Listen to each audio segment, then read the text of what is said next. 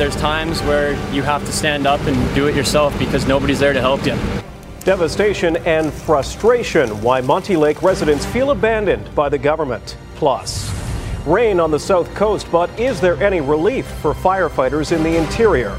And a lot of businesses have suffered down here and a lot of them have closed down. Cleaning up Chinatown, how the community is stepping up to help. You're watching Global BC. This is Global News Hour at 6. Good evening. Thanks for joining us. I'm Jordan Armstrong. Neetu Garcha has the night off. We begin east of Kamloops, where the White Rock Lake fire has wiped out a number of homes in the small community of Monte Lake. And many locals are furious with the BC government.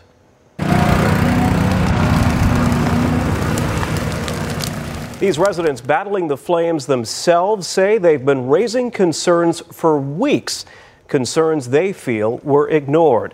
The NewsHour's Ahmad Agahi is near the edge of the 550 square kilometer fire tonight, and he joins us now live. Ahmad? Well, Jordan, once again tonight we are just north of the community of Monte Lake, where the White Rock Lake fire has been its most devastating. But despite its size and aggressive behavior, there are some, as you mentioned, that have stayed behind to protect their properties from the oncoming flames. They are not firefighters. The people you see here were told to leave. Instead, they've chosen to stay back and take the White Rock Lake fire head on, even if that means defying evacuation orders. Why are you here and not the BC Wildfire Service? Because they kind of left us stranded. I mean, they say that they're doing a whole bunch, but realistically, they haven't. What they're trying desperately to avoid is this: the chilling aftermath caused by the same fire in the community of Monte Lake, where the cars they drove and the buildings they called home are eerily charred and reduced to rubble. There's times where you have to stand up and do it yourself because nobody's there to help you. For those yet to lose everything, boiling hotter than the flames surrounding them is frustration with how the government and the BC Wildfire Service have handled the White Rock Lake fire. It's very unfair because they didn't do their job. And how this week they have publicly shamed residents for staying back to save their homes. I would like to speak directly to those who think they know more than the experts. No property is worth risking lives. Those poor guys are all burnt out and they got no voice. All they hear is from Farnsworth shooting his mouth off about putting the fire people into danger. And now, amongst those most impacted, there is also the suggestion wildfire crews were too late to respond to the White Rock Lake fire weeks ago when it had just started. They let it burn until it got too close to people's homes and houses. When it gets too hot and I gotta go, I'll go. But no politician or bureaucrat's gonna tell me to go. And I don't appreciate being called a fool or stupid or whatever because I stay and save my house and my livestock. Now, today we did have an opportunity to take those concerns you heard from those residents in the story to the BC Wildfire Service, who dispute their claims and say they have been responding to the White Rock Lake fire since it was discovered. Upon detection, it was a few, I think around 100 hectares. It was very aggressive fire behavior. So it was already a large wildfire when we were able to get crews to it. And so we did respond immediately when we were able to, sending helicopters and crews and followed up. And since then, we've obviously had incident management teams and additional resources. This is and has been for a while the number one priority wildfire in the province of BC at this time. Now, as for conditions, there was a little bit of rain sprinkled on top of the fire from here to Vernon overnight into Saturday morning. Not enough to make a significant impact. The fire crews do believe that they will have favorable conditions and reprieve this weekend before hot and dry conditions come back Monday, Jordan. All right, thank you. Ahmad Agahi reporting live tonight. Now to the Okanagan side of this fire, and it was a terrifying and sleepless night after some residents were suddenly forced from their homes and thousands of others were told to be ready to leave. Global's Jules Knox has more on how the night unfolded, concerns about an evacuation center that was closed in a time of need, and how some are fearful they won't have a home left standing when they return. The orange glow from the White Rock Lake wildfire lighting up the night sky and wreaking havoc down below. Big flame come from another side. We are run for life. The power went out, tried to get out of there with no lights and anything in the house, scrambling over the place. Just before 9 o'clock Friday night, people at nearly 1,000 properties on an evacuation alert near West Side Road told to leave immediately. It was get to safety, get to safety. You could see the smoke coming down and the wind was just wild. And there's only one road out. It's a very big traffic. The ride out was just really, really slow. Lillian Birch was in the Fintry area when the order was issued. It was misinformation all evening. She says there was much confusion and tempers flaring. Somebody down the street is coming and saying, well, you got to go. And I said, well, where are you getting this information from? Like, nobody has come from official. She left, but like many, had nowhere to go because Kelowna's evacuation centre was closed. I parked outside of Bear Creek Park and the roadside, and that little space back there is where I slept. Regional district officials facing criticism because the evacuation centre closed overnight and did not reopen until noon Saturday.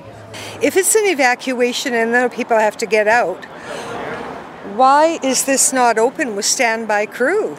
The regional district says the centre is staffed by volunteers. It's not just the regional district of the Central Okanagan, it's really across the province. It's run as a volunteer model. But that's leaving some to question why, in times of need, the evacuation centre isn't staffed by paid employees. The regional district says that could be considered at a debriefing in the future. Certainly, this year I think there's been a lot of learnings and there's been a lot of things to consider.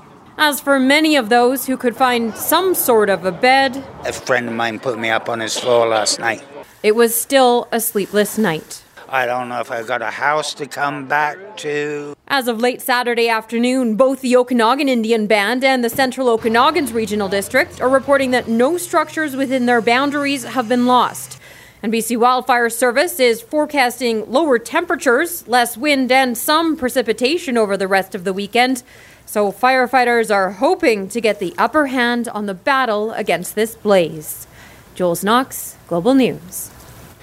Turning now to some other fires of note, the July Mountain Fire south of Merritt has jumped the Coquihalla Highway. BC Wildfire Service says the fire has grown over the last 24 hours to 5,600 hectares.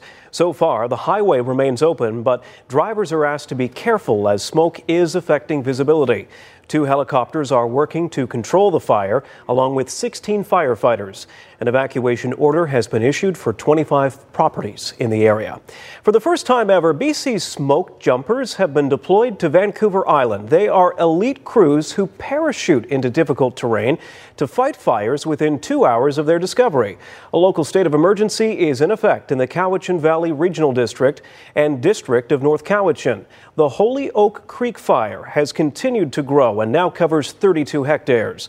The Wildfire Service planned what it called aggressive action against the fire today.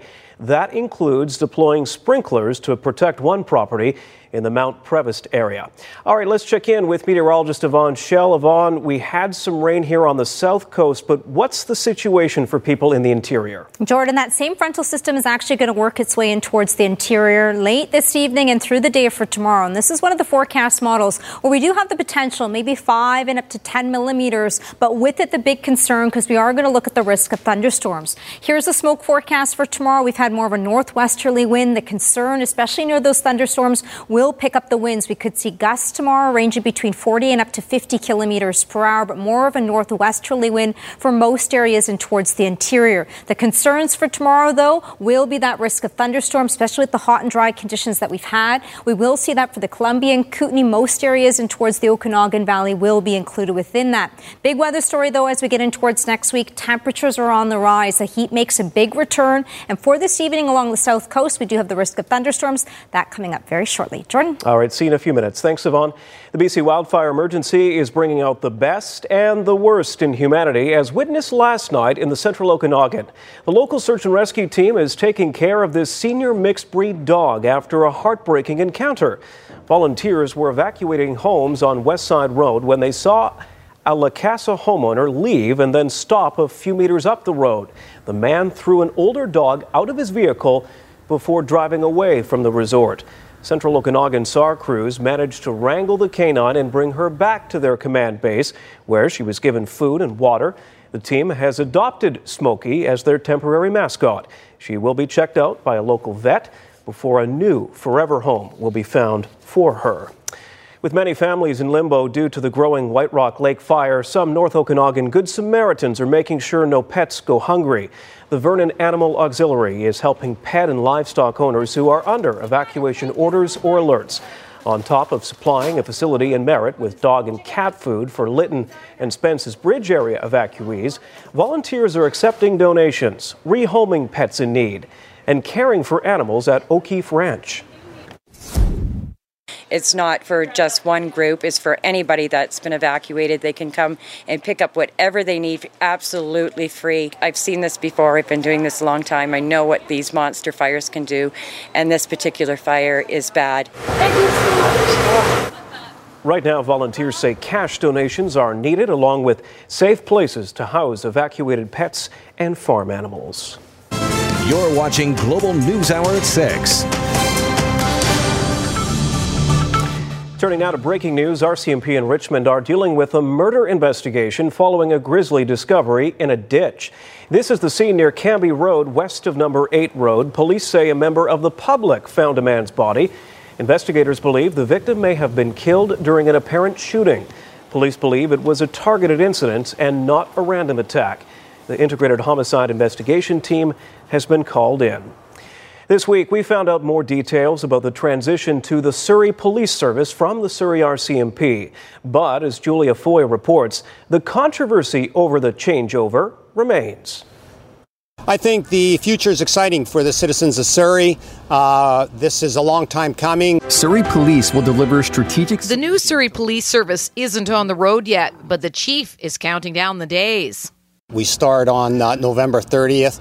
All 3 levels of government have agreed on that. The RCMP working with SPS, and I want to thank everybody, all the stakeholders for getting there. It's been a long road for the SPS. A year ago, there were a lot of empty seats. The police board has just been appointed. There is no police chief. There is no collective agreement. But Lipinski says they're now good to go. We've got a union. We've got a date. We're moving forward. We've got great momentum, and we're here to stay. SPS expects to have 50 uniformed police on the ground by November 30th and up to 800 officers working by 2024. The timeline was developed by Public Safety Canada, the BC government, with the City of Surrey. But an internal memo from RCMP's E Division regarding the Surrey Police transition appears to say they should hold their horses. While the key messages refer to the implementation of substantial work plans already developed, I want to clarify the detailed planning of this process has not been completed. The top cop from Surrey RCMP confirms that the SPS is painting a rosier picture than they can see. We need to be cautious on indicating what form that will take before we get there. An online petition aimed at keeping the RCMP in Surrey is opening August 16th. This is your public safety. You're paying for it. You should have a say in what's going on. The petition closes just 2 weeks before the Surrey Police Service is supposed to launch. The RCMP are still questioning the timeline. Over the course of the next few months, there's going to have to be some very heavy lifting to get it all done. Julia Foy, Global News. A representative of former Vancouver Canuck Jake Virtanen has now issued a statement about the disturbing allegations leveled against him. Back in May, the Canucks placed Virtanen on leave after a woman posted on social media sexual misconduct allegations against the 24-year-old. Vancouver police later confirmed their officers had been in contact with the accuser about the alleged assault in the summer of 2017. The Canucks have since bought out his contract. A statement from Kevin Epp of Titan Sports Management says in part, Virtanen is adamant that absolutely nothing improper occurred and denies in the strongest possible terms any suggestion that this was non-consensual. It goes on to say, as this case gets addressed through the police investigation and civil court process, This could be determined as an attempt to destroy a person's reputation in the press before the ordinary processes could run their course, or an attempt to obtain financial compensation from a high-profile athlete. The allegations have not been proven in court. Just ahead tonight, some much-needed TLC for Vancouver's Chinatown. The goal really is to bring people back into Chinatown. We'll show you what was done today to help the neighborhood get back on its feet. Plus, a warning for residents of another neighborhood after a string of groping incidents. Who to watch out for when the NewsHour continues. An army of volunteers came together in Vancouver's Chinatown today to show some love for a neighborhood hit hard by the pandemic. As Kristen Robinson reports, the rain didn't hinder the community cleaning campaign or the drive to bring people back. From the alleys to the streets of Chinatown. Dozens clad in rain gear and armed with trash pickers battle litter with precision in a move to welcome people back to the landmark that's been losing its luster of late. It was really inspiring to see everyone show up today. This is where it all started. This is the heart and soul of the community. I think everybody has a memory of Chinatown, and we don't want to lose that as the city continues to grow. Chinatown's decline was triggered more than a quarter century ago, when parking problems and crime began driving customers away. By 1996, many were visiting Richmond's then 5 Asian malls. You take it leisurely and you really enjoy the shop windows. And the free parkings. Fast forward more than 2 decades, and COVID took a devastating toll. A spike in anti-Asian attacks and surge of street disorder. It's like a war zone. It's like Escape from New York out here. It's crazy. Tourists and shoppers disappeared. The area overrun with graffiti, vandalism, and garbage. Growing up down in Chinatown, you see how it has changed. Patrolling the streets, Louis Lee is now the eyes and ears for the heritage neighborhood where he was raised. Just ensuring that, people are coming back and feeling safe to come back. Thanks for helping out, guys. Yeah. His team, among close to 200 volunteers, committed to rejuvenating that historic spark,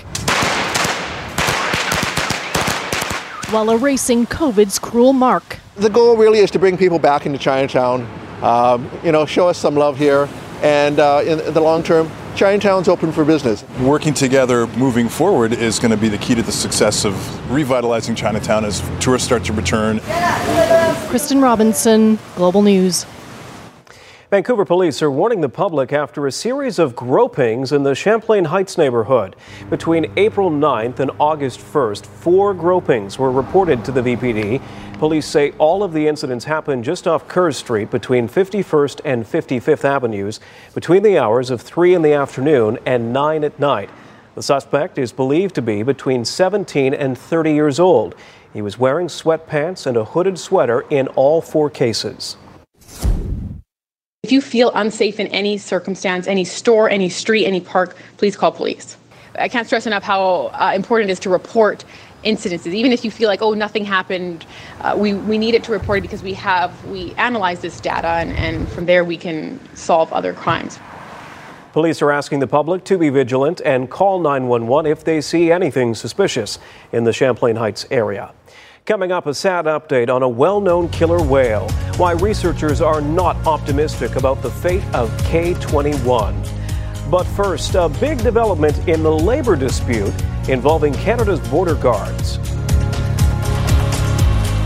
Welcome back to the NewsHour. A tentative agreement has been reached to keep border workers on the job. The 4-year deal follows 36 hours of straight-mediated talks after more than 9,000 border services workers staged a work-to-rule campaign yesterday, stalling traffic at some of Canada's busiest international gateways.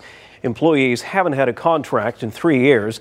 The deal between Ottawa and the union was reached before restrictions at the Canada-U.S. border ease on Monday, allowing fully vaccinated Americans their first chance to cross into Canada for pleasure trips since the pandemic began in March of last year.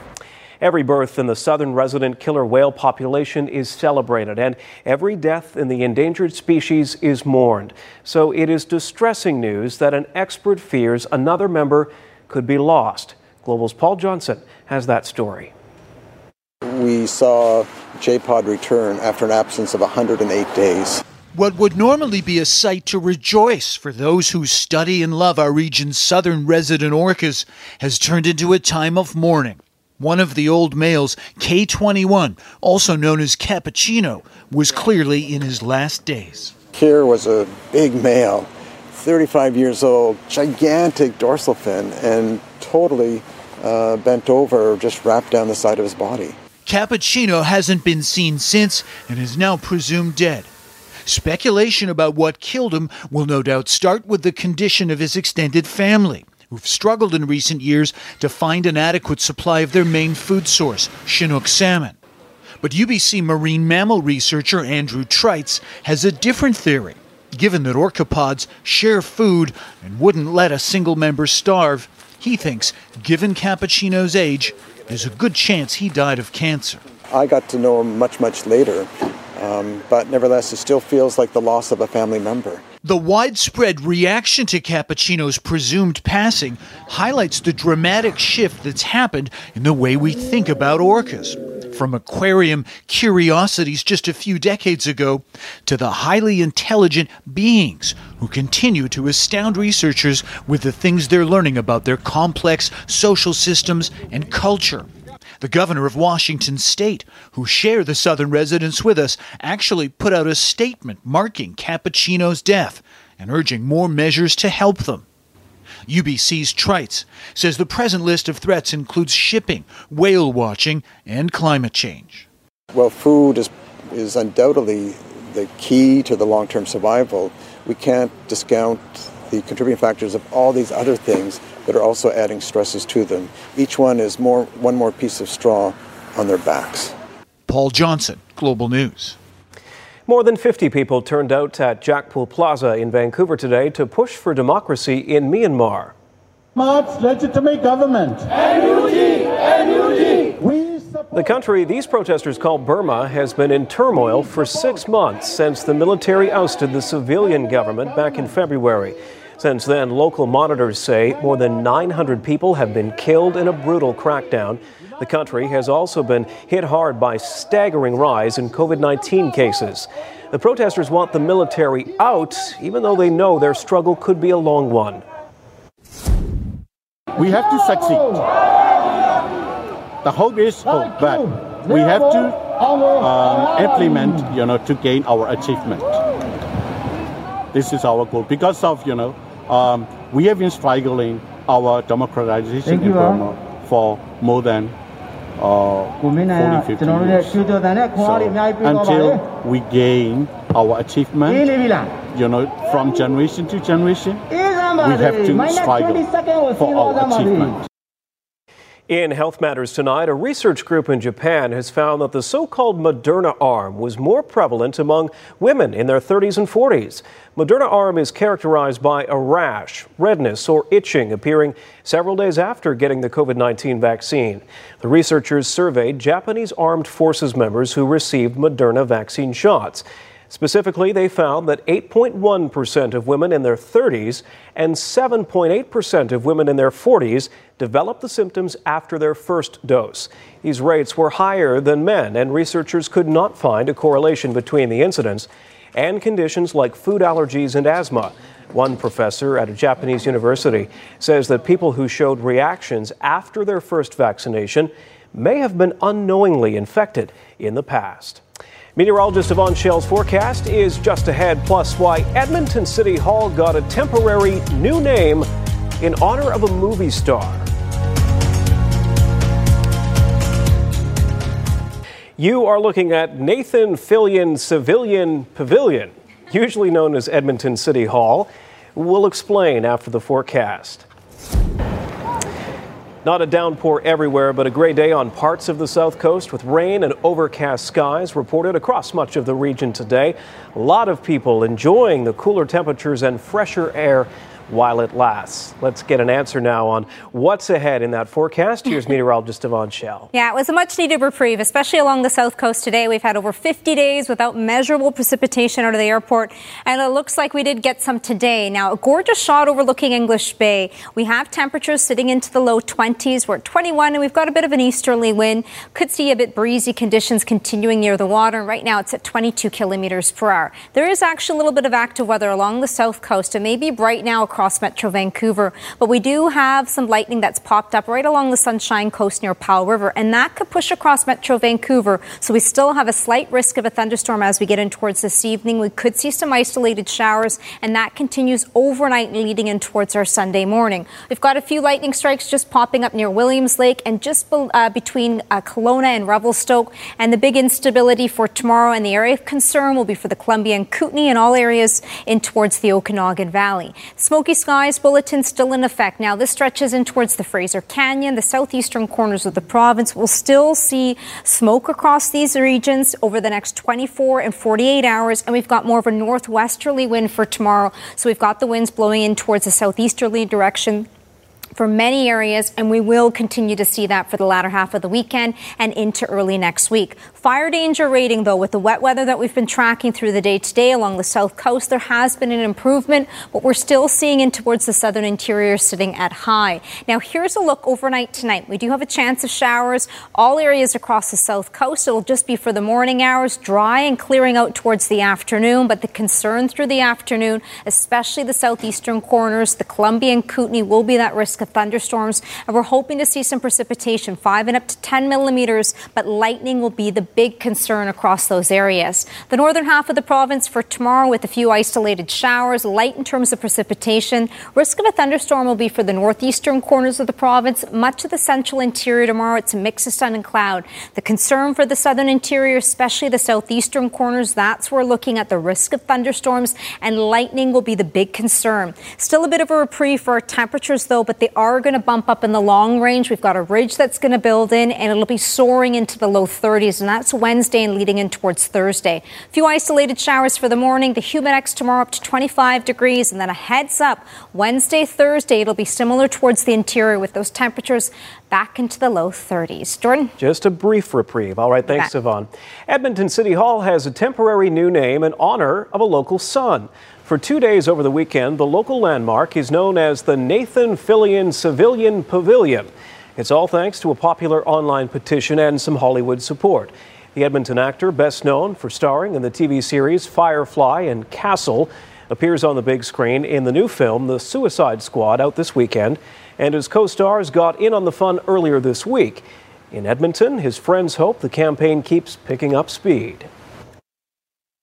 It's a good start. Now, of course, we could look at prolonging that period, maybe permanently renaming City Hall the Nathan Fillion Civilian Pavilion, or perhaps a city park, as had been mentioned in the petition. So we'll see. It is a good start, baby steps to begin with, but I think we need to go further. The petition to make a permanent Nathan Fillion Civilian Pavilion already has more than 27,000 signatures. It's not as easy to say as City Hall. No. But maybe catchy, more entertaining. But long. Yeah. For sure.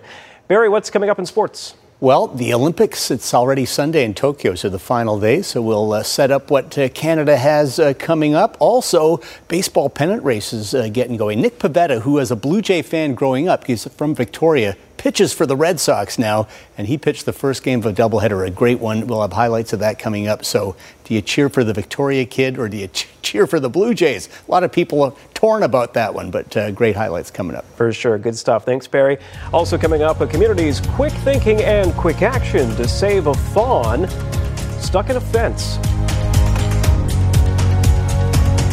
Attention consumers having issues with scammers, price gougers, corner cutters, con artists, or big business bullies. Help is here. Ann Drua investigates consumer matters on Global News.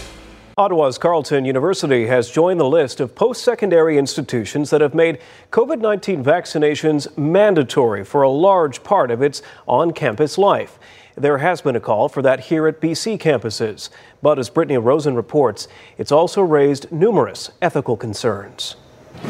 A new school year is about to begin, and for many students, including those attending Ottawa's Carleton University, it means a host of new measures to protect from COVID-19. Students are really happy about that. They were asking, Carleton to somehow kind of like put a rule on vaccination and just be more strict with that. Just because, everyone's going to be sharing with each other. This week, the school announced anyone living on campus, playing sports, or taking music instruction classes will have to be fully vaccinated.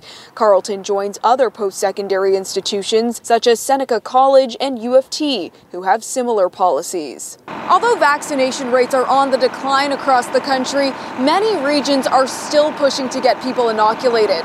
Ontario has partnered with Go Transit to convert buses into mobile vaccination clinics. The first stop, Canada's Wonderland.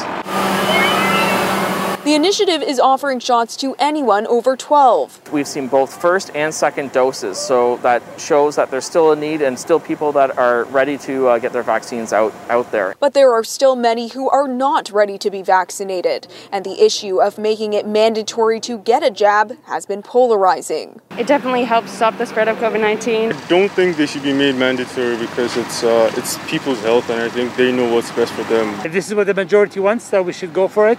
Everybody should be vaccinated. Quebec plans to introduce vaccine passports, and there are calls in Ontario to do the same.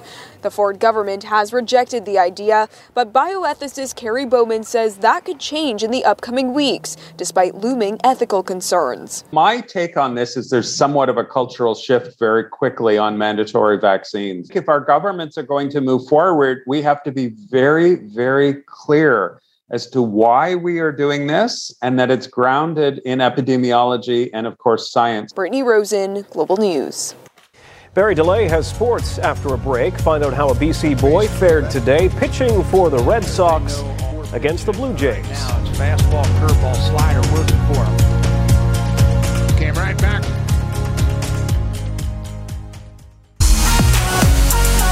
Don't miss the 111th Annual Peony Fair. Enjoy the long-standing tradition at a reduced capacity with health and safety precautions in place. See all your favorite shows and attractions like Super Dogs, live music, rides, and more, plus all the fair food you can eat. The IGA Vancouver Golf Tour is excited to host the 6th Annual Whistler Open presented by Nick Solden Harris. Enjoy great golfing and a beautiful getaway at two of Whistler's finest golf courses. For RBC, I'm Michael Newman. If you want to know, it's on the Hub. If you want to show, it's on the Hub. If you want to go, it's on the Global BC Community Hub. Navigate your now. Welcome back. Canada has its flag bearer at the Olympics, but first, a bit of a dilemma for local baseball fans today. Yeah, it's getting fun down the stretch here into August, September. Blue Jays are in the running this year. Thanks, Jordan. Blue Jays fans who happen to live in Victoria and all around BC were a little torn today. Victoria's Nick Pivetta got the start against the Blue Jays in the first game of a key doubleheader. It's always great to see Pivetta pitch well, but man, the Jays need wins if they're going to make the playoffs in the American League. They want to catch the Red Sox. Unfortunately for the Jays, Pivetta had one of the best starts of his career. The big right-hander struck out a pair of the Murderers Row Blue Jay lineup, got Vladdy Guerrero, then Marcus Semien to end the inning. In the third, Pivetta will strike out Alejandro Kirk, 9 up, 9 down, perfect through 3. It was a fantastic pitcher's duel in Game 1. Robbie Ray, the Jays, will strike out Hunter Renfroe. No hits for either team into the 5th, and these are two very good offenses. Boston did get a hit off Ray, and the Jays broke up Pivetta's perfect game in the 5th as well. But in the 6th, Pivetta gets Santiago Espinal looking. Pivetta nearly perfect. 6 shutout innings, 1 hit, 5 Ks. He did all he could. Now in the 7th, another Canadian pitcher in the game, Jays closer Jordan Romano from Ontario gets Kevin Plawecki looking at strike 3. It's still scoreless. Go to the bottom of the 7th, still 0-0. Red Sox closer Matt Barnes, his first pitch, and Marcus Semien parks it, takes him deep. A walk-off homer for the Jays, who win at 1-0. Each team only had 2 hits. Toronto moves to within 3 of the Red Sox. They were 10 games back just 10 days ago.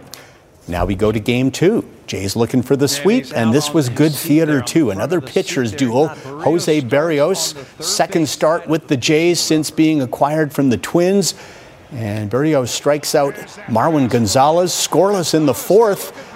But with 2 out in the bottom of the 4th, Breivik Valera, just called up from the minors a couple weeks ago, getting at bats with Kevin Biggio injured. Clutch hit to score Bo Bichette. And it's 1-0 Jays. Takes everyone. It's just not the big hitters who have to come through. Berrios sailing along in the 6th until Alex Verdugo hits one to deep right center, just over the wall for a homer. Red Sox first run of the day in 12-plus innings, and they have gone to extras in the 8th inning. Of course, just 7-inning doubleheaders now. It's 1-1 in the 8th. Jake Virtanen's agent has released a lengthy statement regarding the sexual assault allegations leveled against the former Canuck forward. Kevin Epp of Titan Sports Management confirms that 4 years ago, Virtanen had consensual physical relations with a woman. No drugs or alcohol were involved. The statement says Virtanen is adamant that absolutely nothing improper occurred and denies in the strongest possible terms any suggestion that this was non-consensual. The only case that has made its way into the court system is the civil lawsuit seeking payment of money from Virtanen, which he is responding to. There have been no criminal charges laid against Virtanen. Well, the Lions almost pulled off a miraculous comeback last night in their season opener in Regina. Michael Riley did not start at quarterback because of his inflamed elbow. He did eventually play, then came out again as the Lions fell just short 33-29. It was a festive atmosphere, as always, at Mosaic Stadium, a sellout crowd of 33,000 plus. Riley gave the elbow a shot in warm-up, didn't feel he had it, so the rookie Canadian Nathan Rourke got the start. First Lions Canadian quarterback to start since Julio Caravetta in the mid-90s. Rough start for Rourke, got picked by Nick Marshall, took it in for the touchdown. It was 32-9 at the half. Riley started the second half, and he led the Lions to a pair of TD drives, hits James Butler on the 4-yard touchdown to make it 32-22, but he felt the elbow weakening, so back comes Rourke, and when he came back, he promptly hits Brian Burnham with a great pass for the touchdown. Burnham, as always, so sure-handed, makes a great diving catch, and all of a sudden the Lions are within 4 at 33-29. They got the ball back in the final minute, but Rourke, needing to get a touchdown, is intercepted by A.C. Leonard. A valiant effort, but the Lions lose 33-29. Afterwards, head coach Rick Campbell said they really were hoping Riley would start the game, and they were not playing possum whatsoever.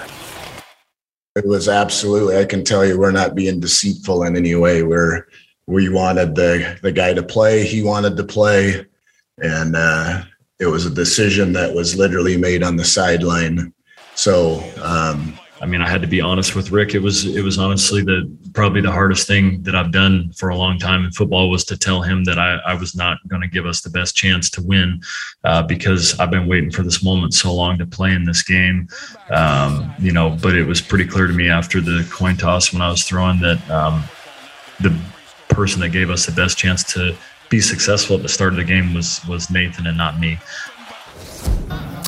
CFL today, Argos and Stamps from Calgary, and the Argos strike first. McLeod Bethel Thompson at quarterback, 9 yards to Juwan Brescison, the former Stampeder. Touchdown Argos. They led 8-0. But Calgary gets its first TD of the season in the second. Bo Levi Mitchell connects with Kamar Jordan, who makes the nice diving catch for the TD. Stamps led 14-12 at the half. Fourth quarter now, Toronto down 8, but it's Bethel Thompson finding Eric Rogers for the touchdown. They got the two-pointer, and they are in a deadlock right now. In the fourth quarter, it is Stampeders and Argos tied 20-20. It's already Sunday in Tokyo, the final day of the Olympics. Gold medal decathlete Damian Warner will be the flag bearer for Canada in the closing ceremony, and rightfully so. He was incredible this week. Canada may have a shot for one more medal in track cycling, but as it is, Canada has already set a new record for medals won at an Olympic Games, not counting the 84 boycotted games in Los Angeles where the Soviets and all of the communist bloc countries at the time didn't send teams. Canada's record 23rd medal came in the women's canoe double 500 race. Canada's Katie Vincent and Lawrence Vincent Lapointe took the bronze.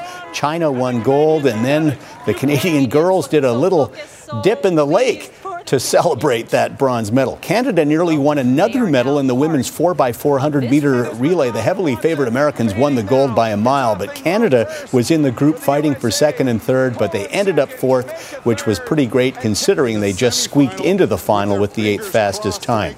And Kevin Durant and Team USA took on France in the men's gold medal basketball game. France beat them earlier in the tournament, but Durant led the way for the Americans, hitting the three. He had 29 points. It wasn't easy, but the U.S. won their 4th straight Olympic gold in men's basketball and number 3 in a row for Durant, 87-82 over France. So the medal standings, China with 2 more gold than the Americans, but the U.S. could catch them on the final day. It'll be very close. Canada a solid 14th with their record 23 medal haul, and just finished the men's marathon. Trevor Hoffbauer of Burnaby was 48th, Cam Levins of Courtney 72nd. Golf today, the WGC St. Jude Classic, 3rd round from Memphis, Tennessee. Bryson DeChambeau lost 10 pounds when he had COVID. Looks a lot better, not as bulky. Played better too, almost holes out here at the 13th for an eagle. Would make the birdie. DeChambeau at the low round of the day, 7 under 63. He is tied for second at 16 under, but it's Harris English on top. He's led since round 1. The birdie here at 17. He's got a 2-shot lead at 18 under. The only Canadian in the field, Corey Connors, tied 25th at 5 under. The rest of the tour at the Barracuda Championship near Squaw Valley, California. Players desperate to win money, get FedEx points to keep their tour cards late in the year. Canadian Taylor Pendrith, he'll graduate full-time to the PGA Tour next year after winning on the Corn Ferry Tour. Makes an eagle putt. He's 7th with 30 points. They're using the modified Stableford scoring system where you get points for birdies and eagles and lose points with bogeys. Adam Schenk is the leader. He's got 38 points thanks to that birdie on the 13th. A 4-point lead merits Roger Sloan, tied 16th with 26, but he needs a top 3 to help secure his card, and Adam Hadwin and Nick Taylor both missed the cut. That's it for sports. All right, thanks, Barry. When we come back, the people who helped a baby deer get out of a very tough spot. Our world is changing fast, but the plan remains the same. Ask the questions, explain the answers, provide the context. When and where BC needs it most. Global News. Navigate the now. The special stories that shape our province, as suggested by our viewers. This is BC with Jay Durant. Real people, real stories. On Global News Hour at 6. Welcome back. A fawn in New Brunswick has a couple, police, and bolt cutters to thank for its survival. They all came to the animal's rescue after it got stuck in a fence. Global's Callum Smith has the story. We were driving up the highway and I was kind of daydreaming looking out the window, and I just happened to notice a deer upside down, thought it was strange, and kind of looked over at my girlfriend and said, "I think there's a deer caught in the fence." So the couple pulled over, got out, and started looking. We walked up. It was right here because you can see where we cut it, and there's some of its fur from its legs and its injuries. It didn't look good. It looked like there was maybe a broken leg, and it had some cuts and it had some missing fur just from thrashing around. And we tried to assess the situation and get it out of the fence, but no luck, and then it was kind of a panic of how do we help it. 2 Fredericton police officers happened to be in the area on an unrelated call and were able to assist.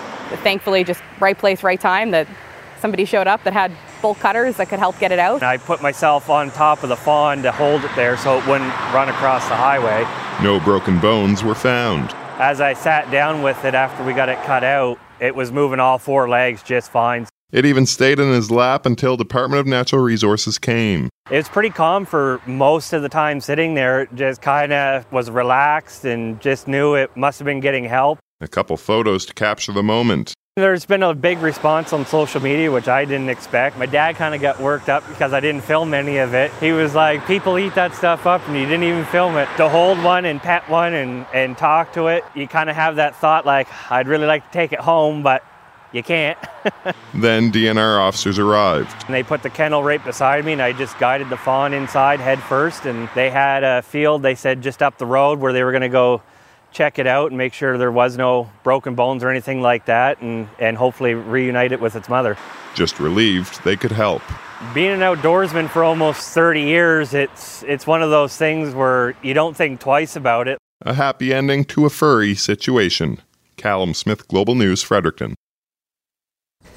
Yeah, all right, you've probably seen those free neighborhood libraries, you know, the ones where you take a book and leave a book. Well, that concept has literally gone to the dogs. It's called a Little Stick Library, and much like their better-known counterparts, the rule is take a stick, leave a stick. This one is located in a quiet, pet-loving neighborhood in Wisconsin where neighbors say it's been a hit with the pups. Great idea because, as any pet owner knows, life is better when the dogs are happy. Cool idea. Great idea.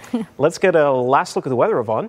We are looking at still a slight risk of a thunderstorm even across Metro Vancouver. All areas along the south coast. We've had some active weather right along the Sunshine Coast and the eastern edge of the island, and that could potentially move into Metro Vancouver. So a heads up. Still a few isolated showers for the morning hours on our Sunday. It'll ease off, drier towards the afternoon. Big weather story into next week. The heat makes a return, especially for the southern interior. Certainly nice to have those cooler temperatures today, right? You bet. That's tonight's News Hour. Thanks for watching. We'll all be back at 11. Hope to see you then. Good night.